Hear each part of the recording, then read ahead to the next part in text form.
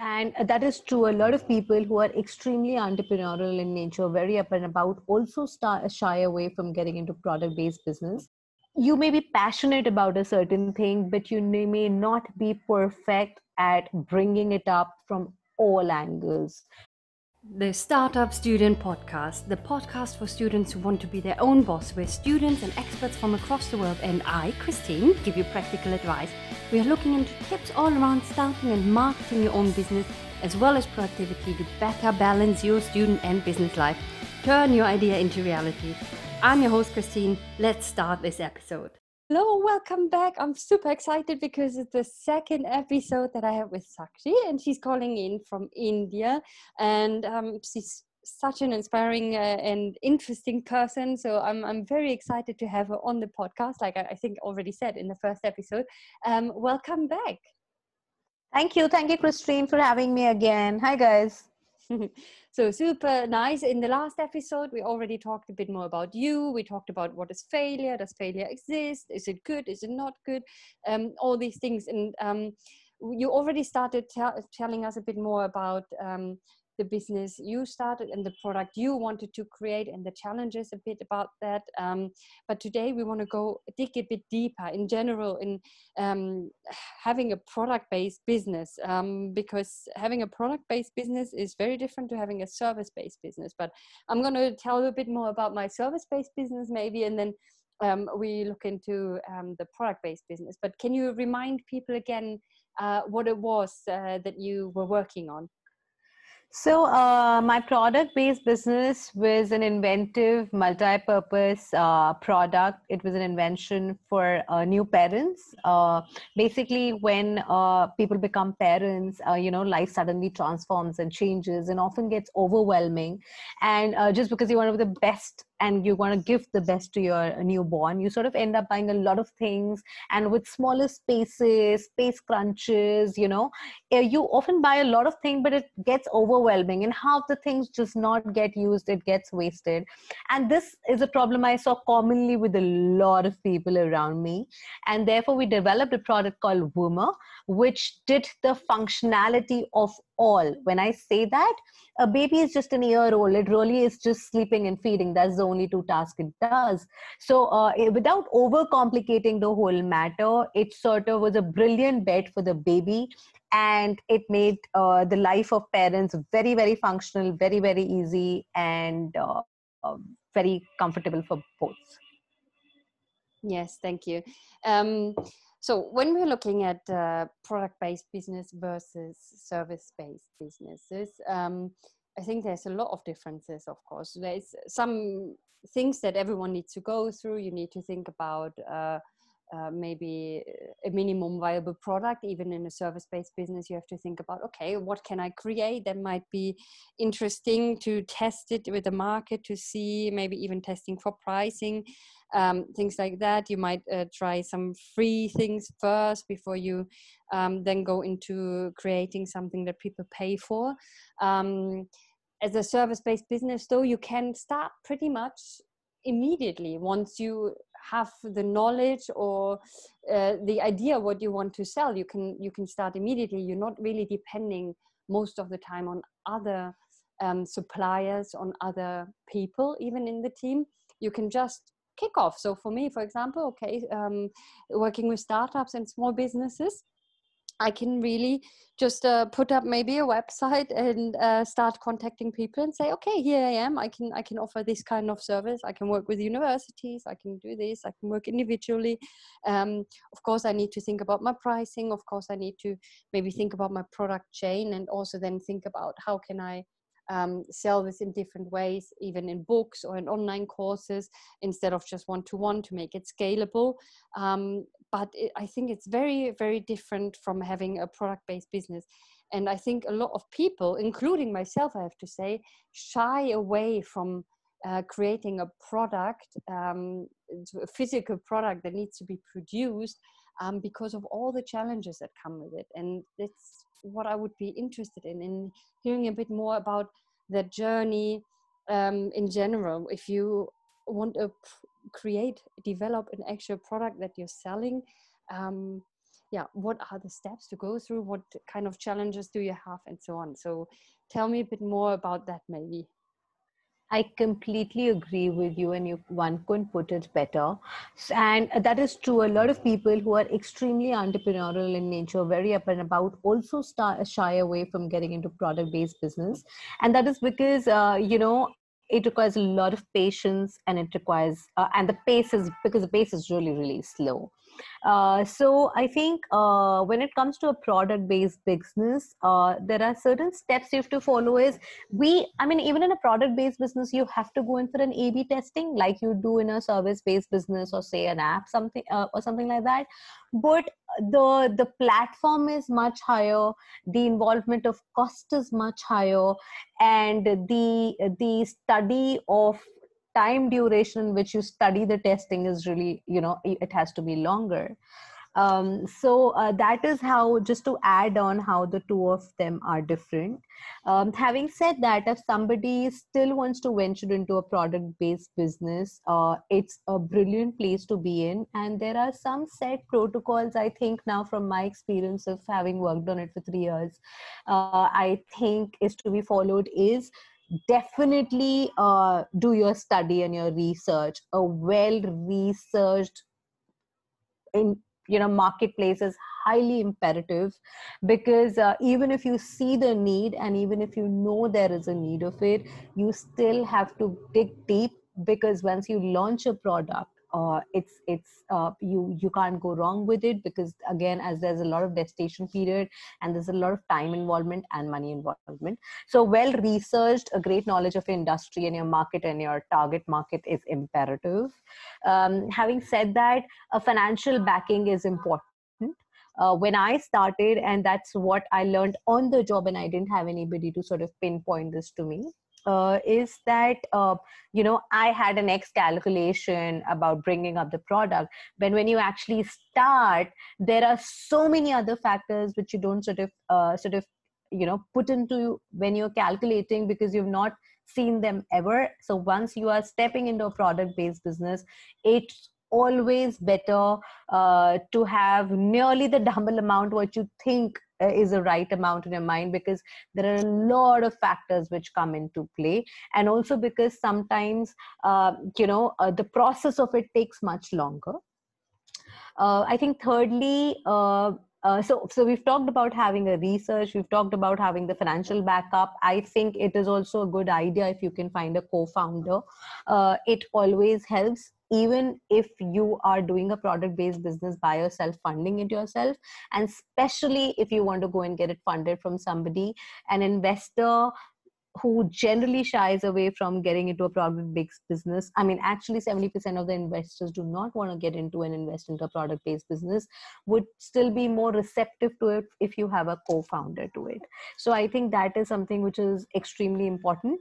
And then the last, I'd say, is selection of your vendors. Make sure your vendors are very, very well selected. They exactly understand what you're saying. And just to cut your costs, don't go ahead with a vendor who is not quality conscious, or is not competent enough, or is, because it's a product and you can't blunder with it. One manufacturing defect can really bring it down in the initial years. So just make sure your vendor selection is brilliant, over and above all the other things you're going to be doing by yourself.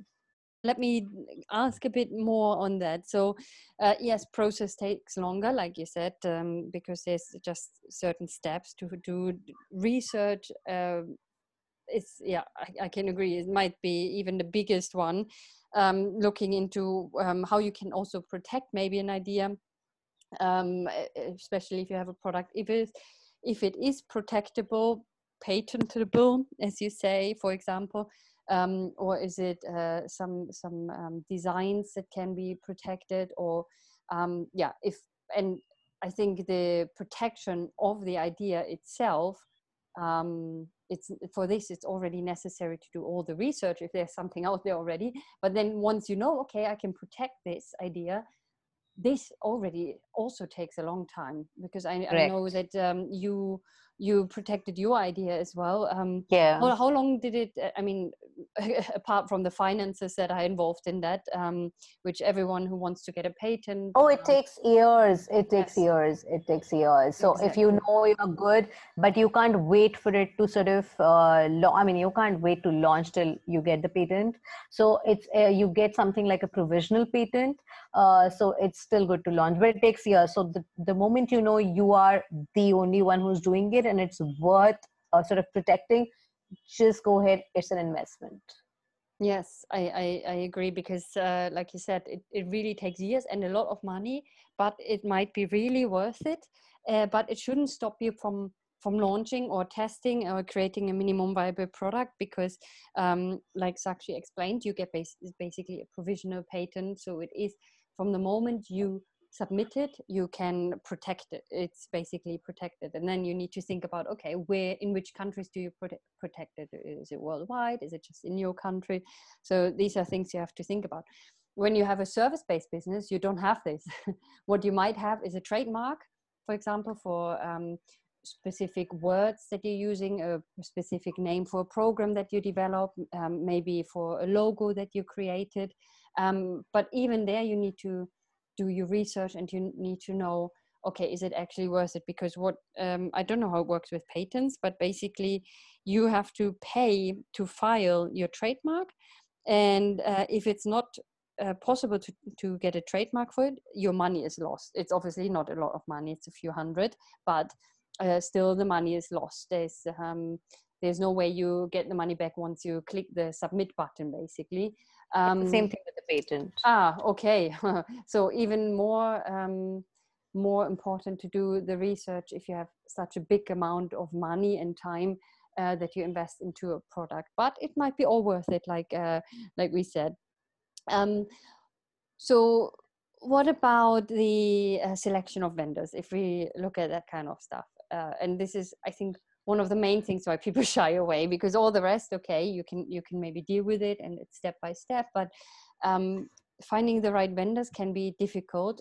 Apart from, of course, at the moment we live in very difficult times where it's even more difficult to travel maybe to a different country to check out a vendor, to talk to them, to see the conditions they have for the workers, because probably people also want to make sure it's, of course, affordable, but also qualitative, and the working environment might be something that people want to look at for their product. So now with COVID, it's obviously very difficult to just fly somewhere and check out a vendor.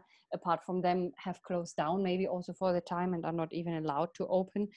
But if we put all of this aside, how difficult is it to find the vendor? And then also, how many vendors do you actually, or suppliers in this case, also do you need to create your product? Because maybe one is doing this part, another one is doing that part, and then you have to find them all, and they all have to work together. You somehow have to communicate for them. I don't know. Can you share It happens anything? that way. Yeah. Oh, it's a tiring process, and it's a cumbersome process, because so I'd put it this way. It's I'd say it's still fairly easy to find vendors. Rest, it depends on the kind of product you have, because everybody these days lists themselves on the Google and on portals, and you can just go to alibaba.com or google.com and various portals, put in your requirements, and there's a huge list of vendors with come. So hunting down a huge list isn't difficult. In times before that, people had to call people and ask, do you know someone who does this, because there was no Google at that point in time. But having said that, the flip side is you have as much more alternatives, and it's further more confusing because they have very competitive prices. And on the Google, everybody shows as if they might really have a very, very small. So I have had this experience where I went and visited somebody. From the look of it, it sounded like the guy is really professional, has done it so many times, and has a reasonably good setup. But when I visited the guy, it was in a very, very small area in a one room sort of thing. And really, he really had no backup, no bandwidth to do it. So vendor selection, vendor finding is not difficult. Vendor selection definitely is. I'll just take the example of my product, because then people can relate to it. In my case, it was a baby product, so I was very, very particular about the quality, and about, there can't be even one stitch which isn't done well. So I was very conscious about the quality, and the finishing, and also the hygiene of the place. And first I spent, I think, months and months to hunt down somebody in India, because it could have been more cost effective, because I didn't have to pay import duties. But eventually I traveled to China, and I had to do it over 3 trips at different places, because I'd go, I'll visit the vendor, I'll explain them my requirements, we do a set of samples, and then they'll come back with a quote, and either that quote was too high or his finishing was not good enough. And this is the process, when we say a prototyping can take a really long time. And I think I spent about an year to find the right vendor, who again was in China, but a brilliant vendor. And as you very rightly put it, I was actually going to get a part of it done in India, because I thought in India I found a guy who was more competent in it, and then sort of assemble both of them together. And for that reason, I had to make a change to my design, so that I could get these 2 parts done at 2 different places, just because both of them were brilliant at their respective jobs, and then assemble them together. So vendor selection is a long process. Yes, I can imagine in 1 year, and this is maybe also where it comes in to have a co-founder, because I can imagine that the motivation really goes down when you when things happen. Maybe your co-founder has different competencies. Maybe they can support with obviously making appointments, looking at things, and also recommending and looking in their network. So what about the co-founder side? What are the other points? Why do you think when you have a product-based business, it's really, really important to have a co-founder? Because eventually a product based business, you have to do a lot of things together. It is not sitting on the desk and, sort of A/B testing a app, or, sort of amalgamating with people over Zoom and getting something done. There's a lot of running around, and there are a lot of things which keep happening every single moment. So for that reason, it's always best to have somebody who's equally, who equally understands the product and can take certain calls, because you're only a person and you can't be everywhere.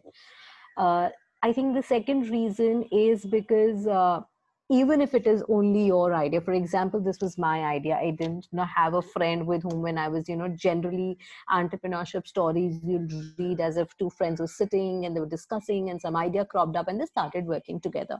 So if you have that, that's brilliant, because you already have a person who is as passionate and is there from the very beginning.